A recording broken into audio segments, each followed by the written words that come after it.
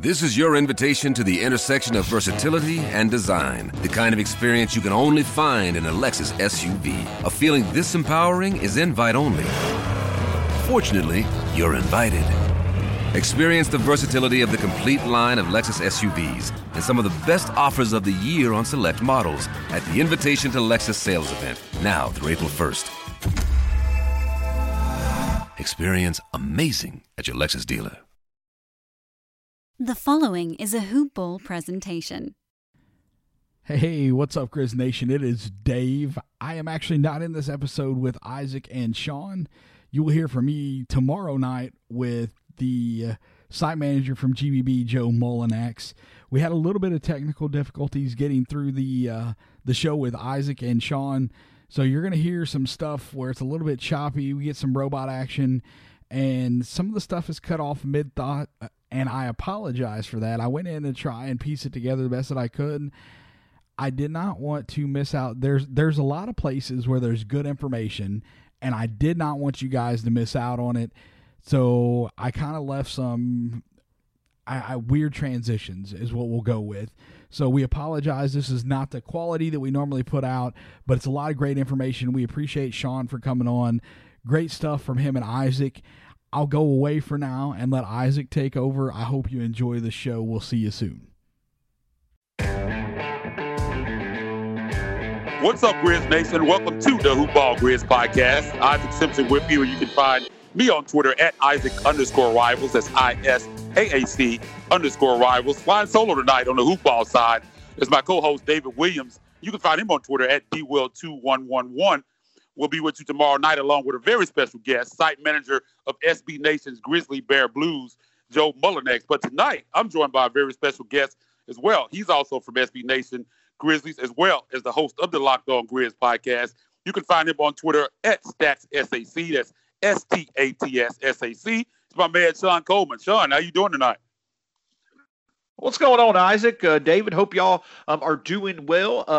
It's a pleasure to be here. I've been looking forward to talking with Isaac, for a while now. We don't have much to talk about when it comes to college sports because, Isaac has his allegiances. I have much more intelligent. I'm just kidding. I have my allegiances, but when it comes to the Grizzlies, we both love love it and have plenty to talk about. So it's a pleasure to be with you, Isaac. Thanks for having me.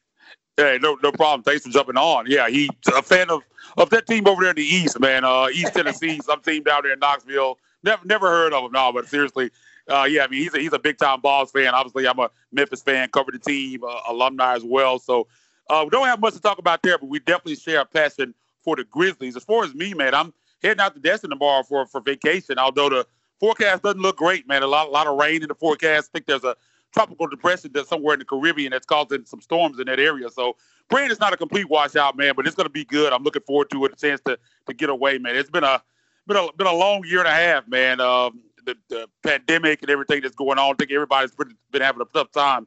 Like finally, we're finding some sense of normalcy here. So glad to be getting back to that. This was supposed to be a 4-man outfit, but due to scheduling conflicts, we decided to split it up. As I said earlier, David's going to be with Joe tomorrow night, and Sean's joining me tonight. But we're going to discuss a myriad of topics tonight, and I want to start off with the Justice Winslow option, which could potentially affect which direction this offseason goes. Will they pick up that option? Should they pick it up? Why or why not? What say you, Sean Coleman? The option itself, I don't think they should pick up. I certainly am not as convinced that Justice Winslow is truly going to be a part of this team's future like they had hoped he would be when they traded for him. And I don't really think it's anybody at fault. It's just a lot of stuff obviously has changed since then.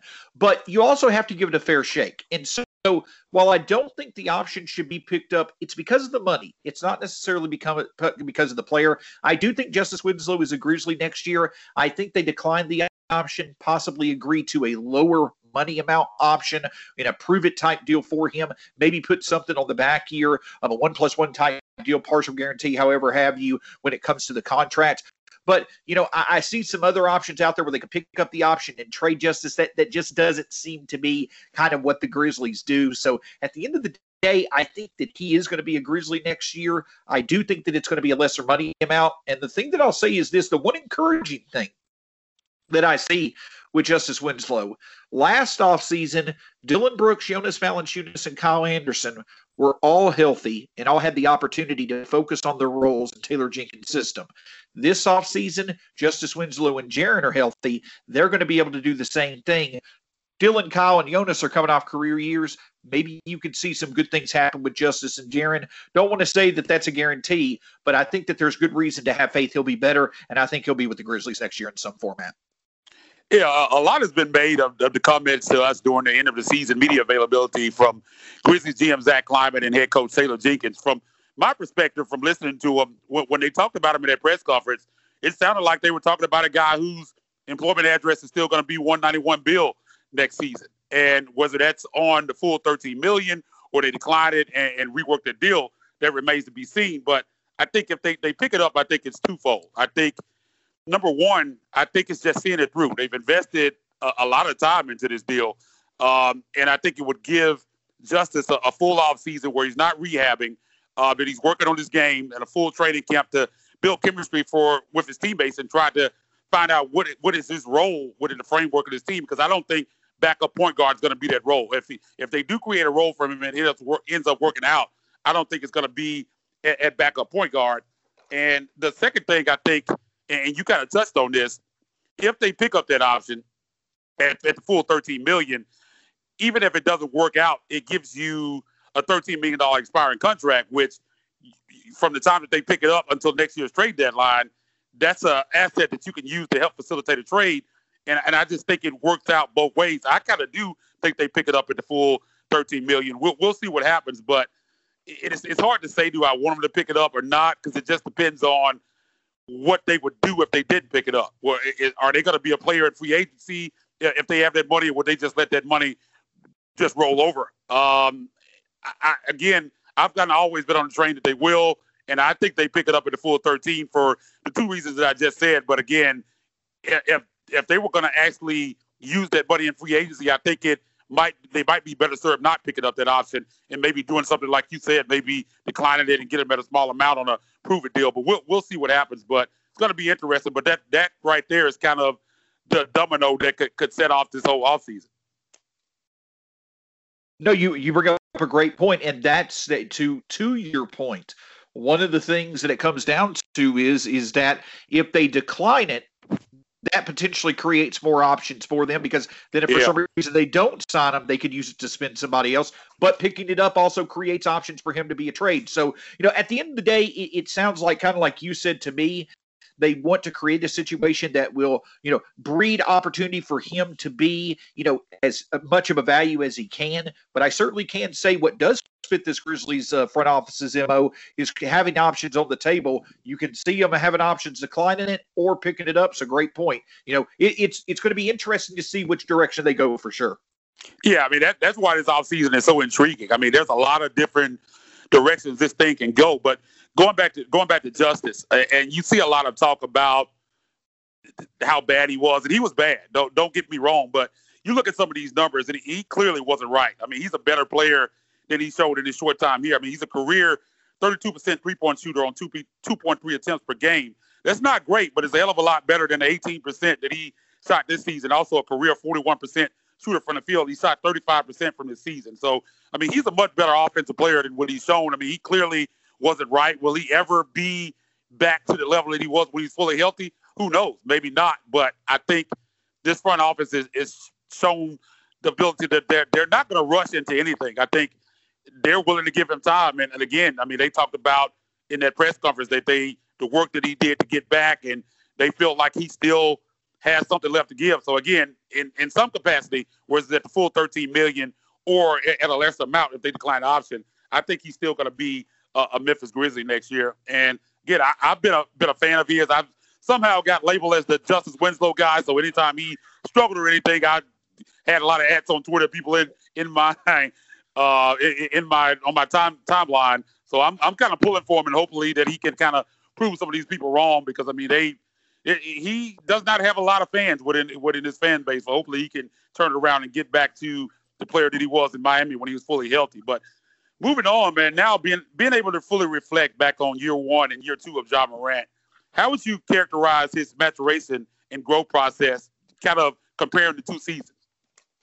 Yeah, the growth process is a more advanced version of what he does well. And when I say more advanced, it's knowing when to utilize one strength and then when to utilize the other. And specifically, it's the ability to, potentially to the point of taking over games and, being able to be just a consistent scoring threat, a consistent source of pressure on the defense, especially getting into the lane. You saw it, obviously, the best example we've ever seen from Ja, we've ever seen from a Memphis Grizzly, game 2 of the Utah series, when he just consistently was in the lane.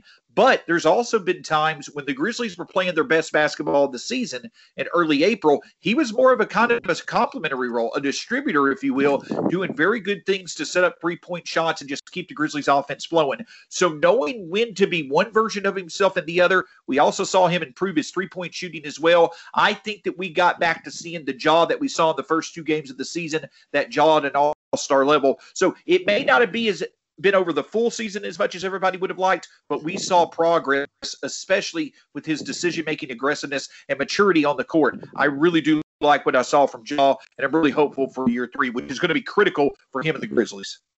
Yeah, we agree pretty much fully there. There was one point in the season where if you had asked me about his progression from year 1 to year 2, I would have said he regressed. Like you said, we didn't see – there were parts during the season where we didn't see as much fourth quarter Ja that we saw in year 1. There were times where he'd appear passive and just was ready to allow his teammates to kind of dictate the pace. And he's the star, quote unquote, star of this team and the leader from the point guard position. And you kind of wanted him to be more aggressive. And at times he just felt like he settled late in games when the team really needed him, and he kind of faded away and deferred to his teammates. And I was like, man, well, that's not something that we saw a lot of last year. And for some reason, I don't know if it was tired legs or what it was, but at times during the season, he wasn't as aggressive as you'd like to have seen him. But late in the season, he really, so you talked about the second Golden State game there at the end of the season. You talked about in the playoffs and what he did times. He really put this team on his back, and we saw some things during those times that we didn't even see in year 1. So I think Ja's going to be fine. The work ethic is there. You can even see he was shooting, I think, something like 26% from 3, ended up north of 30%, which during that time span, that shows you how much work he put in. He stayed out the games, getting shots up. He really put in work there, and I'm sure he's going to continue to work on that over the summer. I think that's kind of the next part of your game, in addition to what you said, knowing when to take over games and when to pull back. I think his shot and his mid-range, I think, is the next part of his game that he needs to improve, and I think he will. I don't worry about Ja at all because I know his competitive drive and how much he works. So I know he'll put the work in, and I think the sky's the limit for him. But again, during the season, it kind of looked like he had regressed in that area. But I think in the second part of the season and in the playoffs, I think he showed that he can be that next level player, and that's kind of what you want to see from him. And hopefully year 3, we just see that on a more consistent basis. But yeah, that takeover ability against good opponents, as well as the ability. You see, everybody thinks that if Ja adds the 3, then he potentially gets to an all-star level. Ja already is at an all-star level. He adds that 3 reliably, you're getting an all-NBA potential MVP candidate. That's what I think. Yeah, exactly. Yeah, I think the mid-range he'll be, I don't think he's ever going to be a great three-point shooter. But, if he could get that to about 34, 35% for a season, I think that makes him virtually unguardable because you have to honor that. If he gets that mid-range game down, that opens up the floor for him. And I think there's type player if that happens. And I think we'll see that because, again, I think he's going to put in the work in the offseason. I have no doubt about that.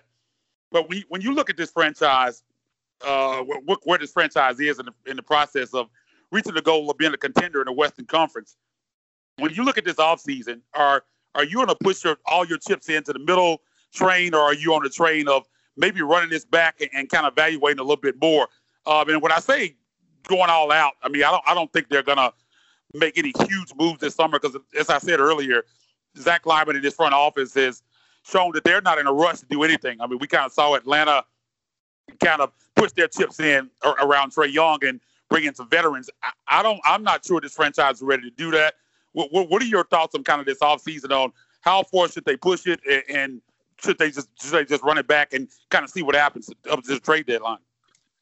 One thing that I'll say is this, is that if you look at it on the surface with how successful we were last year, you would think that the natural progression would be to consolidate, go out and try to make a significant roster upgrade, and then go from there and really try to push for maybe, the top 6 or top 4 of the Western Conference. But if you look deeper, I think it's not as much, confidence in doing that, because it was Jonas, Dylan, and Kyle that were the big reasons, along with Jaw, while we were successful.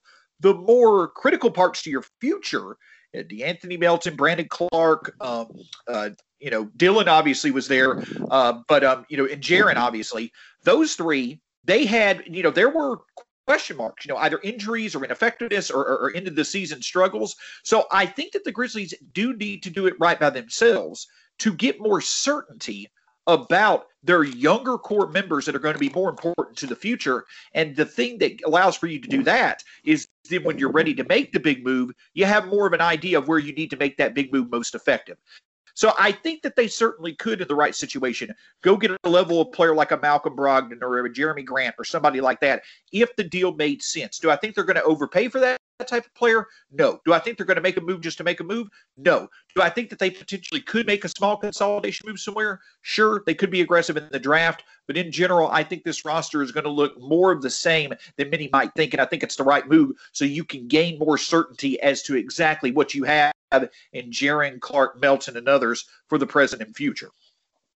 I agree with you there. I think Jaron not being there for most of the season kind of changes things. I mean, you need to see what he looks like. Can he get back to the level that he was and how he fits in to this offense and this team? And I think that evaluation kind of dictates what else you do around the roster. Because, I mean, him and Jock, you expect them to be the guys. And I think you need to see how Jaron looks healthy with this particular roster. And I think when you look at this offseason, like you said, I think if something presents itself that makes a lot of sense, like if you can get a guy like Brogdon, who I think would fit in perfectly next to John, you don't have to overpay for him. I think you go out and make that move that happens. Now, that may not happen, and I think, like you said, I think we'll see mostly the same. I think they'll kind of change the roster around the edges.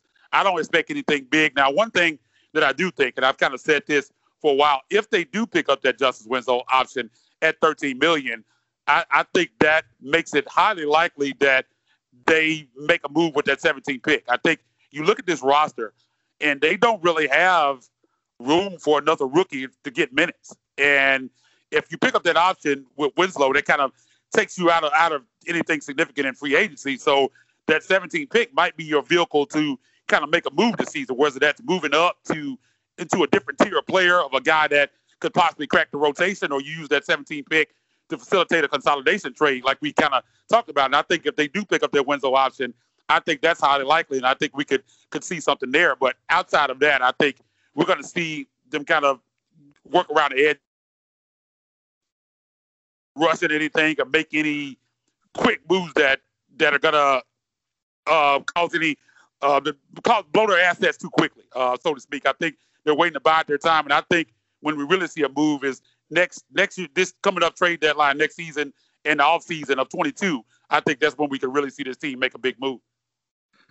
No, I agree. And signs point to it. You're going to have more cap flexibility with this creative front office. You're going to have more options available to you, more certainty about what you have. But I do think that you bring up an interesting point in that, one thing that would also surprise me is if we just didn't make any moves, if we stood pat. I know we basically did that last offseason, but you also could see Zach Kleiman make a move to maybe acquire another future asset or two. That way he gets a little bit more insurance if things don't work out as you hope they do with someone on the roster, or you just add to your cupboard to make that big move when you need it. So if there's an opportunity to gain more future assets as well, I don't think Kleiman is against doing that either.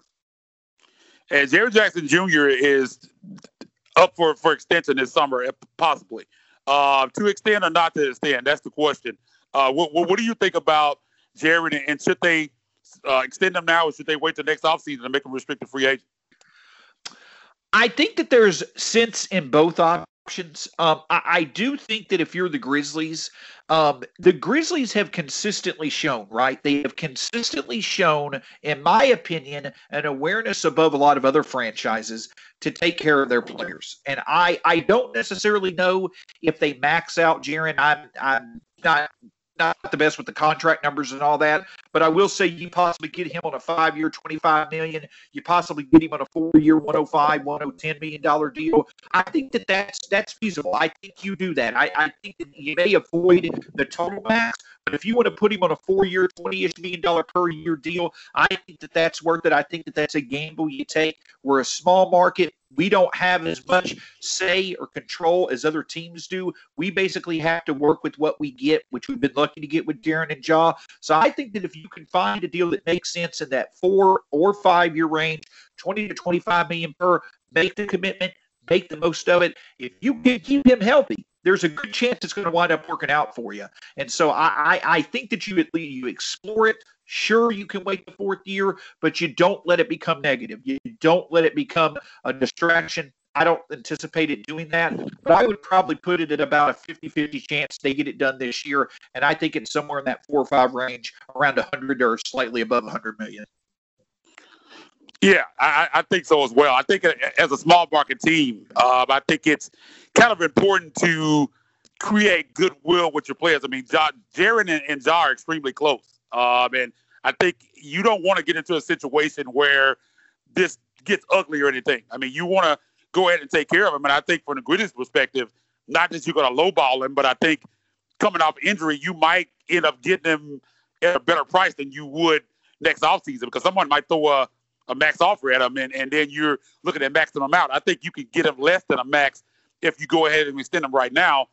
And as you said, this front office is showing a propensity to take care of their own players. Even going back to Chris Wallace and that regime, they've always kind of taken care of the players, their own players they want to take care of. And if I'm them, I try to get this extension done this summer. I think it shows that they're committed to this core. I think it shows the job that they're committed to them two as being 1A, 1B. And if you can get it done, and I think you might be able to get it done, like I said, at a better dollar amount this summer, I think you go ahead and try to lock him up. I think it's a great point, and it also allows for you to once again set a precedent, of if you commit to what we're doing here, we're going to commit to you. Now, that's a bit of a different story with some of the veterans of the team.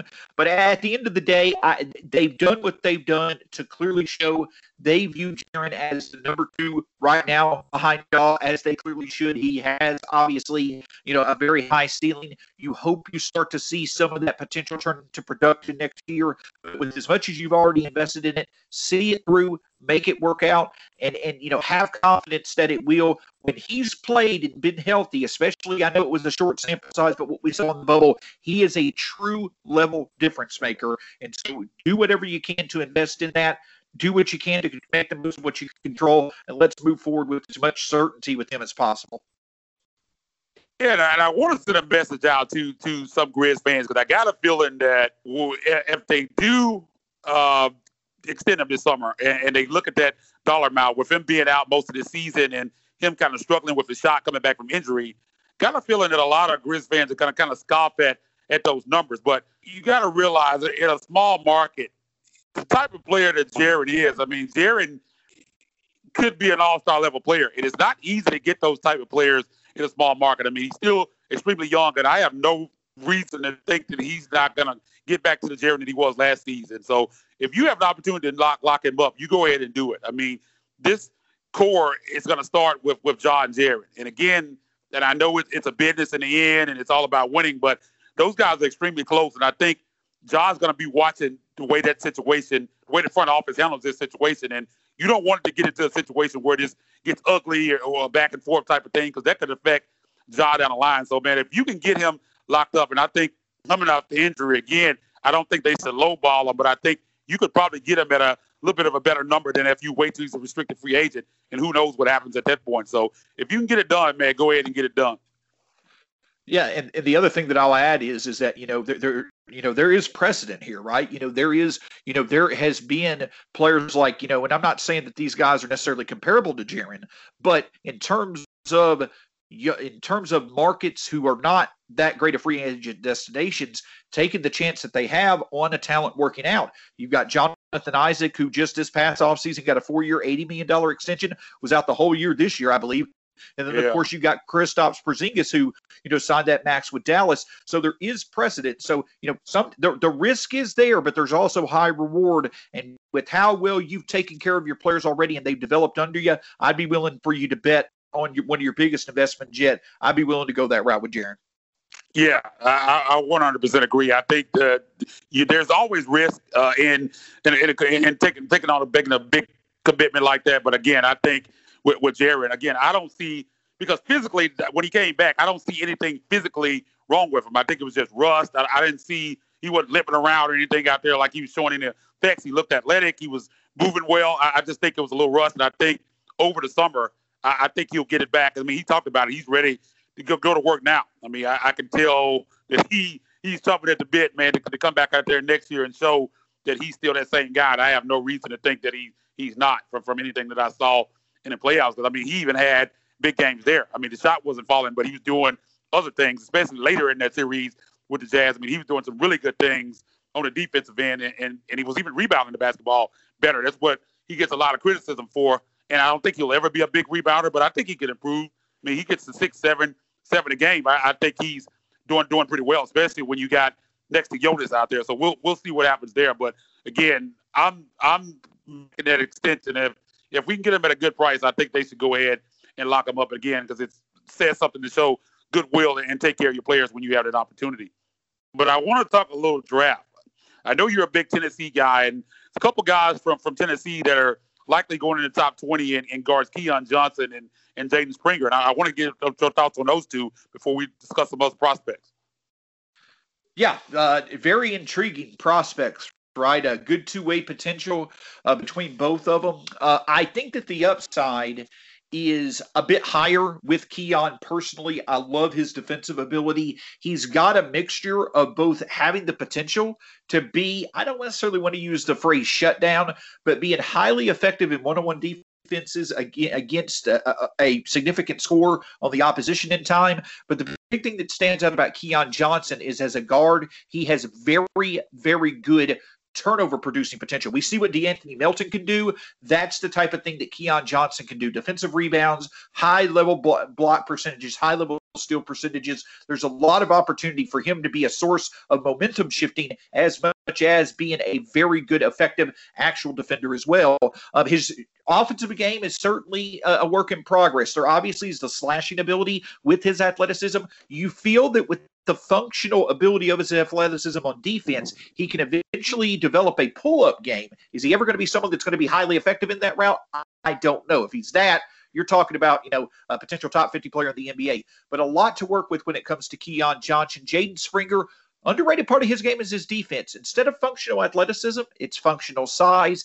Big for his age, but very, very, I don't want to say polished. There's just a lot to work with. He could feature a lot of different things. Showed better shooting touch than many thought at Tennessee, showed some good awareness when it came to getting into the lane, and also some very good instincts as well as recognition of how to use his size on defense. So good two-way talent. Think Keon probably goes a little bit too high unless we trade up for our liking at 17, but Jaden could certainly be a good value play for us at 17.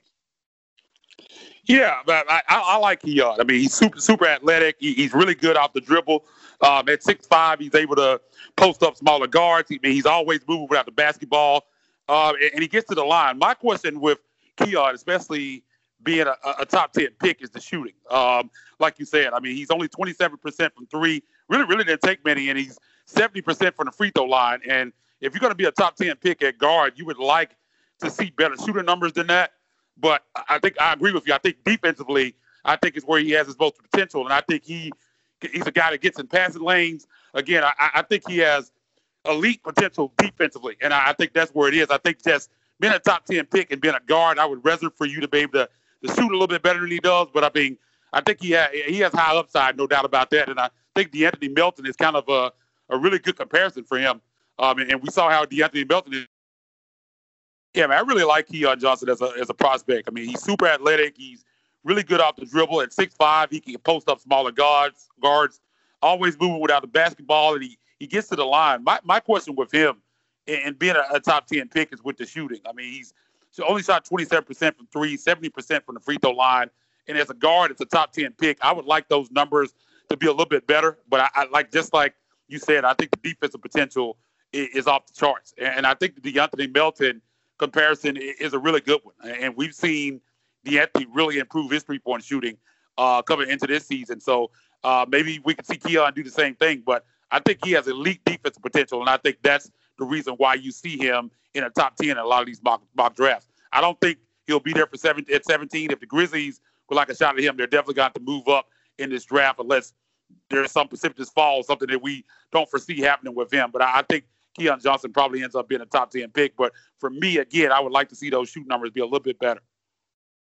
And that's the thing that you find with, that's so great about Taylor Jenkins is that, I know that Ja himself has not improved his shooting. I know Justice struggled, but you looking up and down this roster, we've talked about it before on Twitter, Isaac, is that one thing that Taylor Jenkins does, he can definitely improve the shooting aspect of a player. So if there's a lot to work with, but the shooting is something that's still a work in progress, I certainly think for a variety of prospects in this draft, you're confident in what Taylor Jenkins can do to unlock their shooting potential.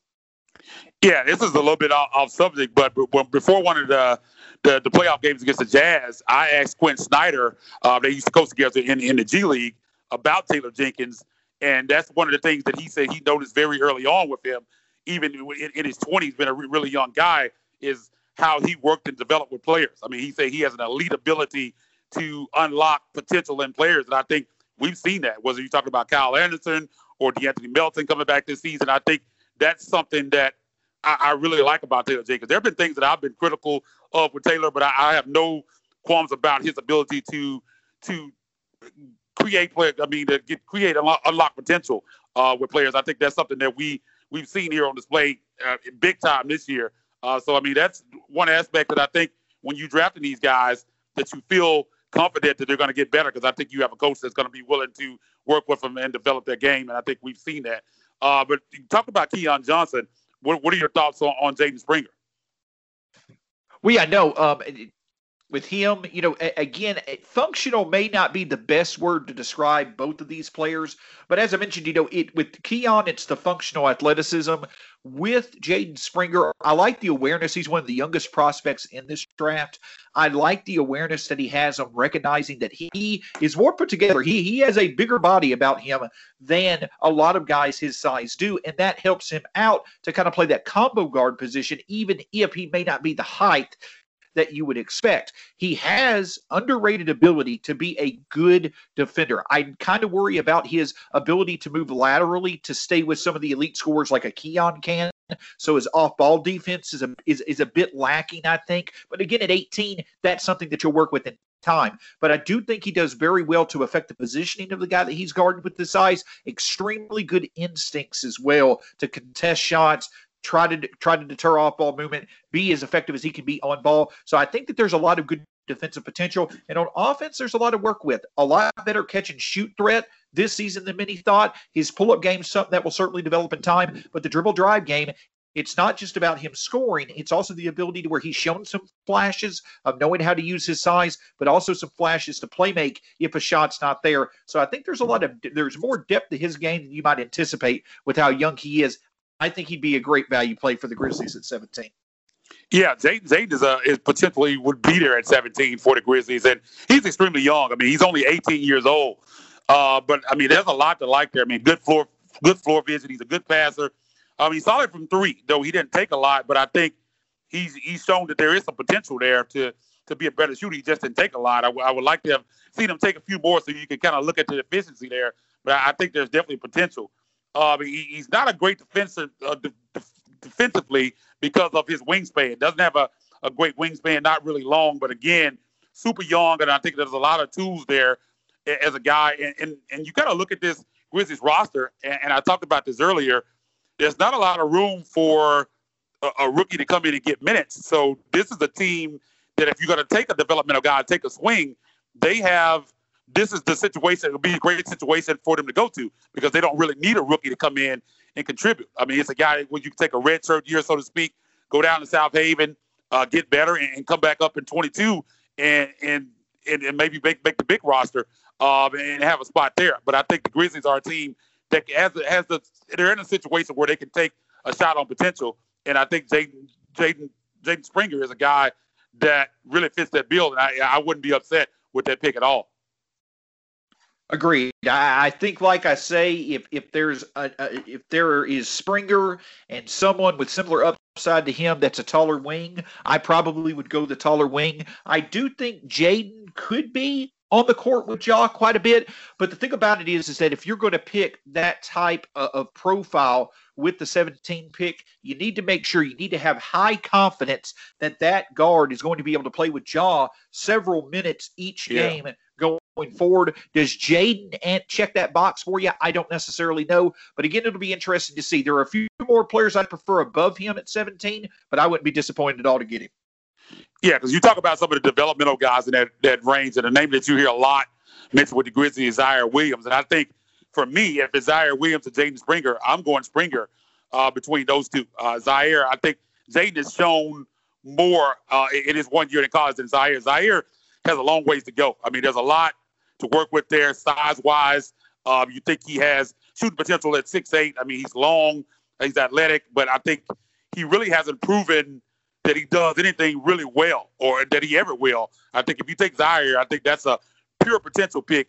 It wouldn't be the way that I would go because I think when they come on the board at 17, if they stay there, I think there'll be more sure things on the board than Zaire Williams. But again, as I spoke to a minute ago, they are in a position to take a swing if that's what they decide to do. I just think that if you look at their potential picks, I think Jaden Springer is better than Zaire Williams for me. But when we look at the pick 17, who are a few of the guys that you like at that pick that could potentially be there? Oh, well, two of them that we mentioned, and I think that there are cases to be made for both. I would go with Zaire over Springer just because of what he potentially could do at his length. And that gives you the size. Yeah, well, it's the size, but also I think that he probably has a bit higher upside as a two-way player that I think you'd be able to play in that starting lineup eventually. But I do agree with you. He's a bit further off than Springer. So either way, I'm good there. Kai Jones is someone that makes some sense. And then from there, those are the three that I think logically make sense at that position. Do I necessarily think that, we would go with the Josh Giddey over any of those three? I personally wouldn't. I think that the playmaking upside is absolutely wonderful. But what about the ball not being in Giddey's hands? I think there are good questions about that as well as his defense. But again, at such a young age, those are things that you live with. But I would say that probably Kai Jones or Zaire, Kai Jones and Springer, it's that order for me at 17. And then from there, the other thing, though, is that you hope that maybe a Corey Kispert, a James Bouknight, a Keon, a Moses Moody, if one of those fours get into the teens, I really do think it makes sense to potentially see the Grizzlies move up to try to snag one of them. That's kind of my thoughts on what they could do in the draft. Yeah, and you mentioned Josh Giddey, and I'm a big-time Josh Giddey fan. Hashtag Giddey for Giddey. I've kind of put that out there. But I think at his size, at 6'8", 205, I think you could make that work with him and Ja on the floor. I love him. I don't think there's any way that he makes it to 17. If Grizzlies did fall in love with him, I think they'd have to move up to get him. But, I mean, he's a playmaker, man. Great floor vision. I mean, he's able to find his teammates for high percentage looks. Just some of the passes that he makes. I mean, you see these full court passes, and, I mean, he's just the IQ. And I think he has better defensive potential than most European prospects. I think a lot of European prospects come over. I think that lateral quickness and athleticism is usually going to be the question with these international prospects, but I think he's a little bit further along there and has more ability there than a lot of international prospects that come over. So I'm a big fan of Josh Giddey, and I think you could make that work with Ja. You mentioned James Bouknight. Bouknight is a guy that I really love out of UConn. He's more of a scorer than a shooter, but, I mean, he could really score. I mean, get in the lane, that mid-range game. People say that mid-range game is dead. You saw what Chris Paul was doing that other night. I think James Bouknight could be elite there. 6'5", 190. You like the size there. Shooting guard position, average almost 6 rebounds a game, which is elite for a guard of that size.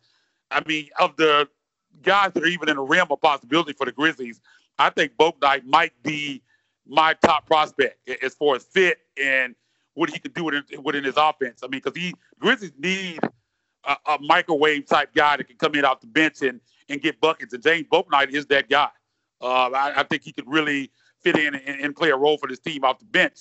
I don't know if guys like Bain will kind of beat up. We know his shooting ability, but I don't know if he's that scorer that's just going to come in and get buckets. And I think James Bouknight could be that guy. Another guy that I like that's a little bit older is Chris Duarte out of Oregon.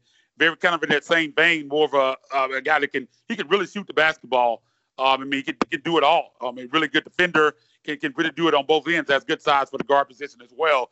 So those are kind of the guys that I look at: Duarte, Bouknight, and Giddey. Giddey and Bouknight probably won't be there, but if they are, I think those are guys that the Grizzlies should really look at.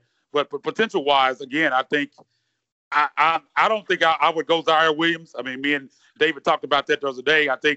I just think he's too far off, and I know they're in a position where they can take a risk like that, but I don't think that's the way I go. But I think those are kind of some of the guys that I would look at. But the way that he sees the floor, the way he can pass the basketball, I just think it's fun to watch. He's 6'8". He can look over the defense and make some plays that other guys at the point guard position can't make. So I'm just a big fan of his. And I kind of talked about this with David the other day, being a small market team.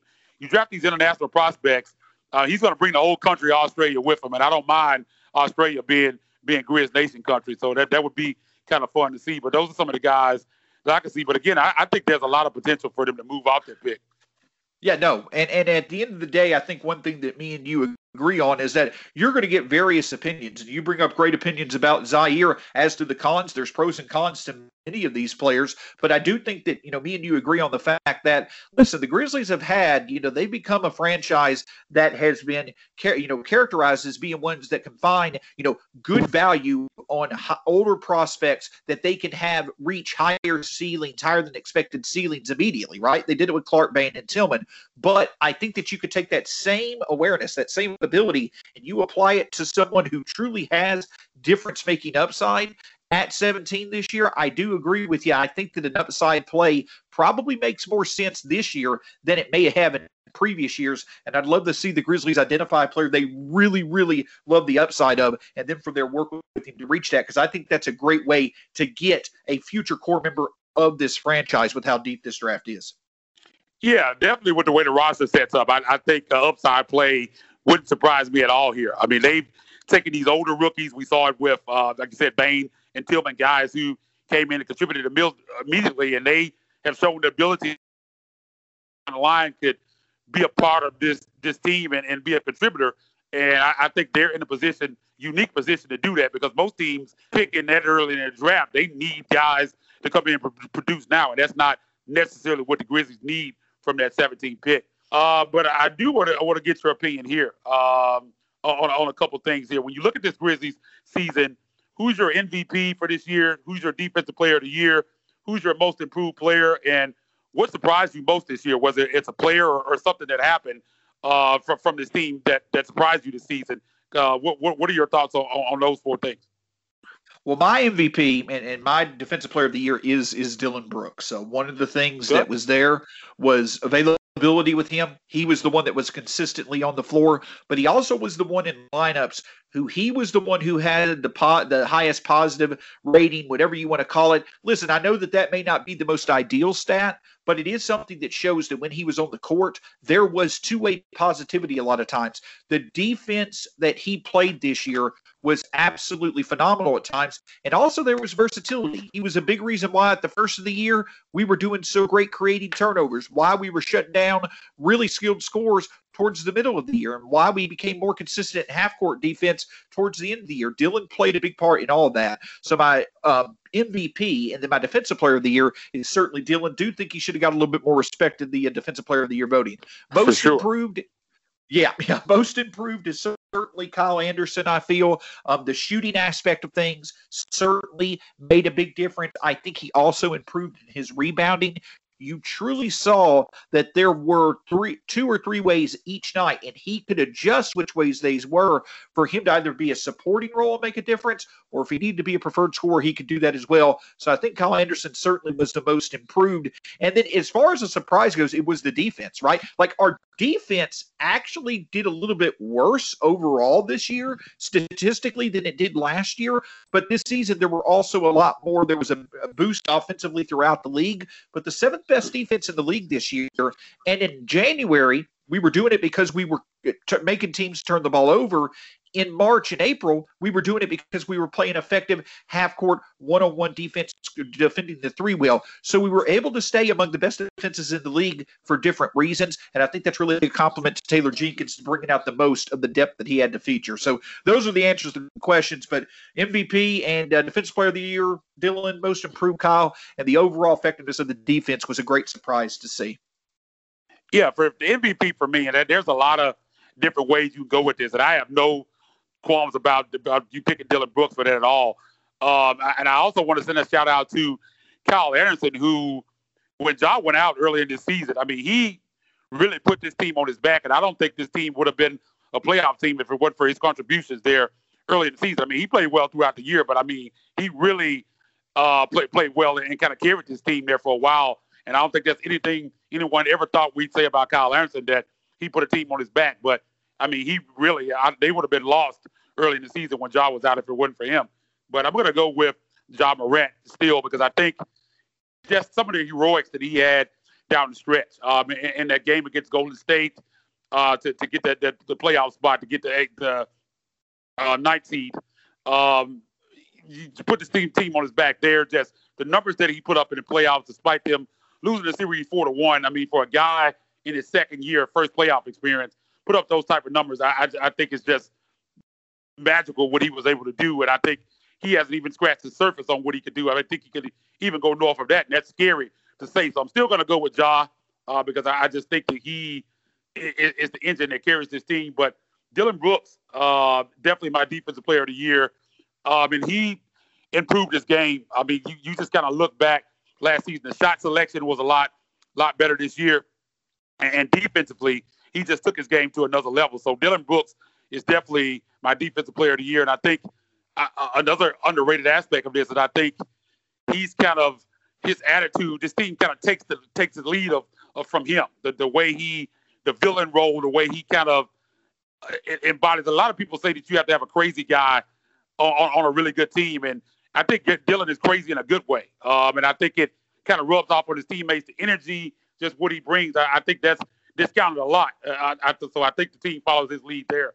So, I mean, a big year from him. And I think he put himself on a different plane than we kind of thought of him. Before this season, he was kind of thought of as a guy, when this team gets really good, he's probably going to be a sixth man. I think this year he showed that he could be a starter on a team that's really a contender. So, but he's my defensive player of the year. But I have no problem with you having him as MVP. Most improved player is obviously Kyle Anderson. I mean, I was a big Kyle Anderson supporter. You know, a lot of people felt square peg and round hole coming into the season, but I didn't even see this coming. And I was one of his biggest supporters. I mean, the three-point shooting, the way he improved there. And again, I mean, he just gets it done from all aspects. The rebounding, the defense that he plays. I mean, just high IQ, just makes smart plays. And again, this team wouldn't be where they were if it wouldn't have made the playoffs, I don't think, without the contributions and his improvements this season. So definitely the most improved player is Kyle Anderson. And the thing that surprised me, I think, I thought this team was a playoff team going into the season. A lot of people didn't. I did. But I thought Jaren would be back a lot earlier. The fact that this team was able to persevere, not only Jaren being out, I mean, they had lots of injuries throughout the season. The fact that this team was still able to get into the playoffs, I think, is something that surprised me. Because if you had kind of told me a storybook of this season and how it was going to go and how many injuries they were going to have and guys were going to miss significant time, I would have said there's no way this team was making the playoffs. So the fact that they were still able to make the playoffs, I think that's kind of my surprise of the season. Yep, and that's, again, the thing about it is, Jeff Calkins mentioned it on Locked On Grizzlies the other day, and I think it's a great point, is that, at the end of the day, this team exceeded the expectations many had for them. I think that you're right. Many had them kind of in that play-in conversation, but not too many were fully confident that they make the playoffs, but the reasons as to why they made the playoffs were probably completely different than you thought they would have been in December or January. So I agree with you. The fact that this team was able to come together, players were able to play in their roles, depth was able to show through, the defense was able to remain somewhat consistent. I think all those things were great, despite the fact that they were without some of their best players, especially towards the first of the season. Before we get out of here, man, I know we're running a little bit long. I want to talk about the playoffs. And you got Hawks and Sixers tied 2-2, Game 5 going on right now. I haven't checked the score update. Last time I looked, I think Philly was up big. Not sure what's going on right now. But how do you think that the rest of this series plays out? Because it looks like the 76ers are gonna win tonight.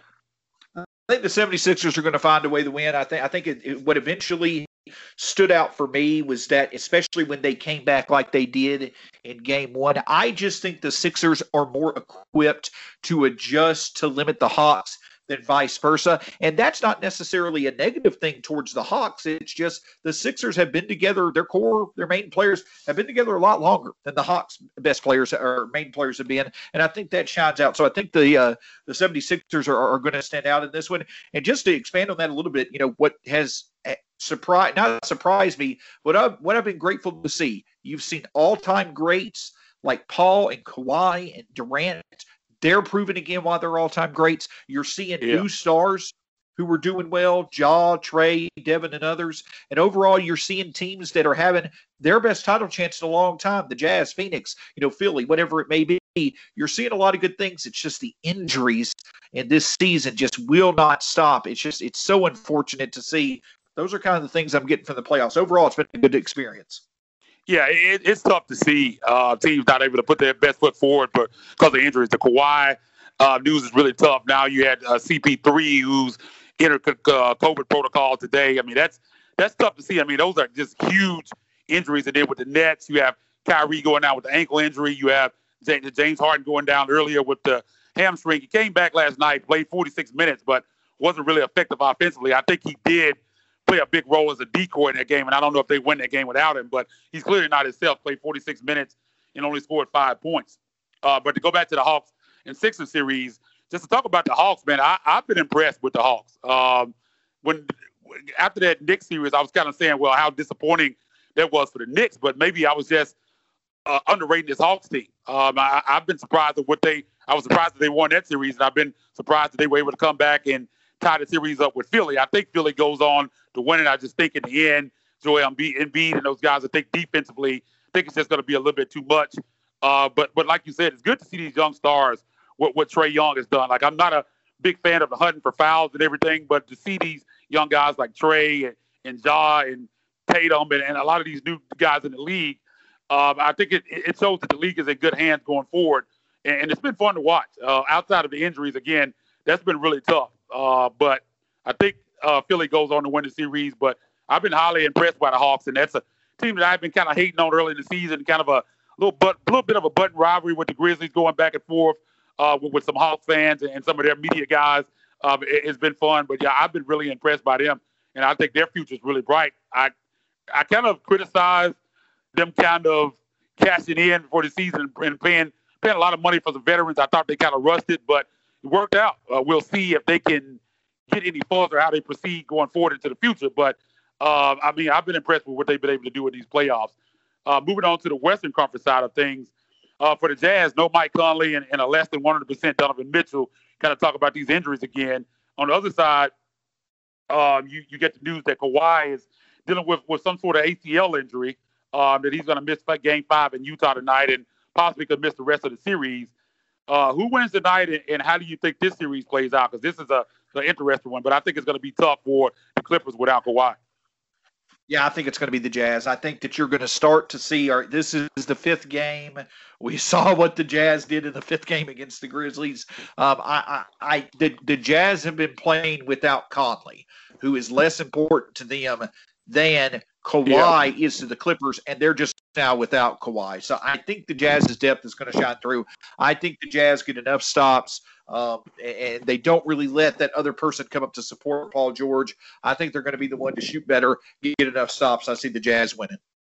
Yeah, I think the Jazz. I had the Jazz win the series in 7 anyway, but I think definitely with without Kawhi. I think Kawhi means a lot more to that Clippers team than, like you said, Mike Conley means to the Jazz. The Jazz just have so many guys they can bring in. I mean, Clarkson can come in and get you 20 plus. I mean, all these guys are scorers, and so they can overcome the loss of Mike Conley. But I just don't know how the Clippers overcome that. I mean, that's just too big of a loss for them in a high level series like this. I just think it's going to be tough, and you just hate to see this, man. I mean, that the stars to go down. I mean, it's one thing when you have marginal players, guys, bench players going down, but when you have the big time guys going down, it's just tough to see, and you hate to see series swinging that way. And again, who knows what would have happened? I think I had the Jazz winning in 7 anyway, but who knows? I mean, you have Kawhi, one of the best players in the world.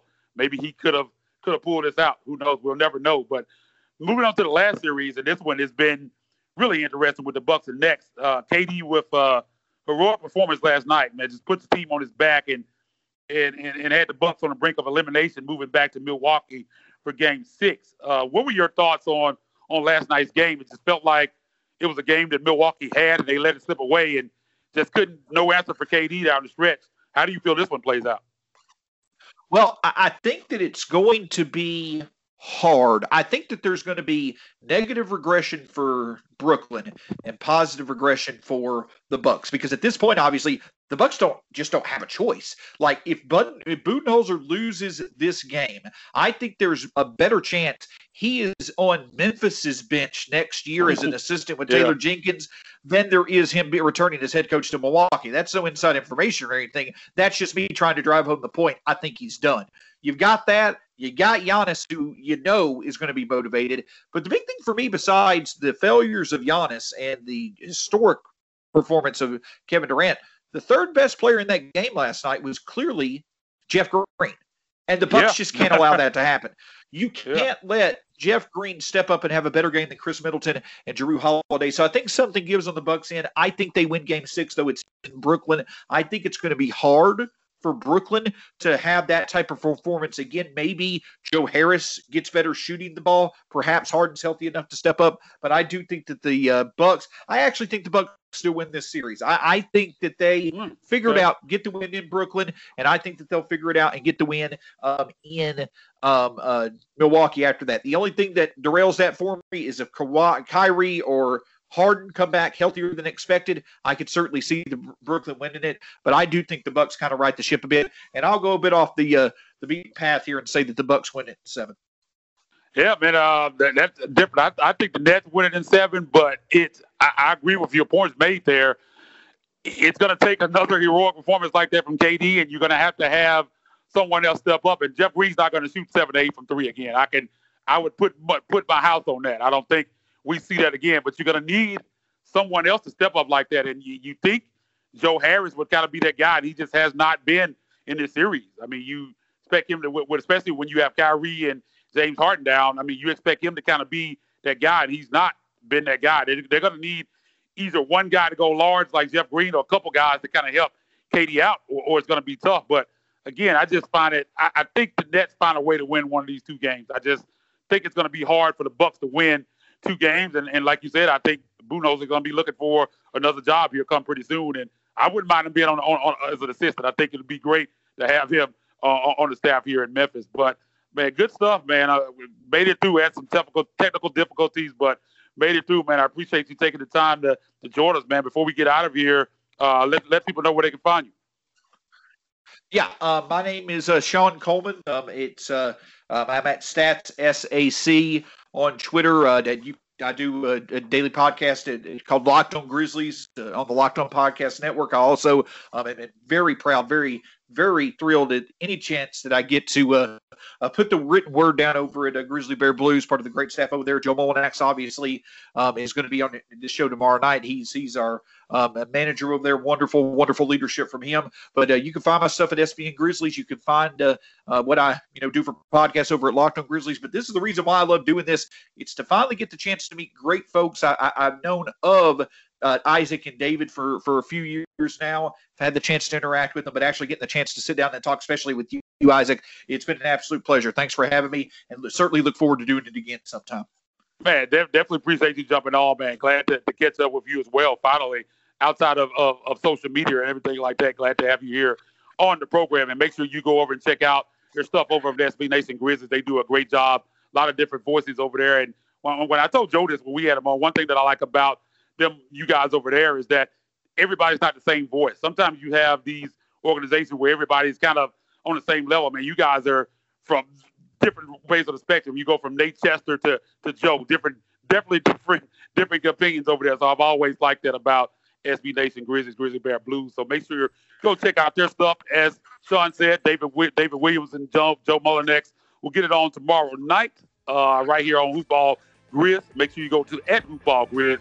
Follow us over there. You can follow me on Twitter @Isaac_Rivals. You can follow David @DWill2111.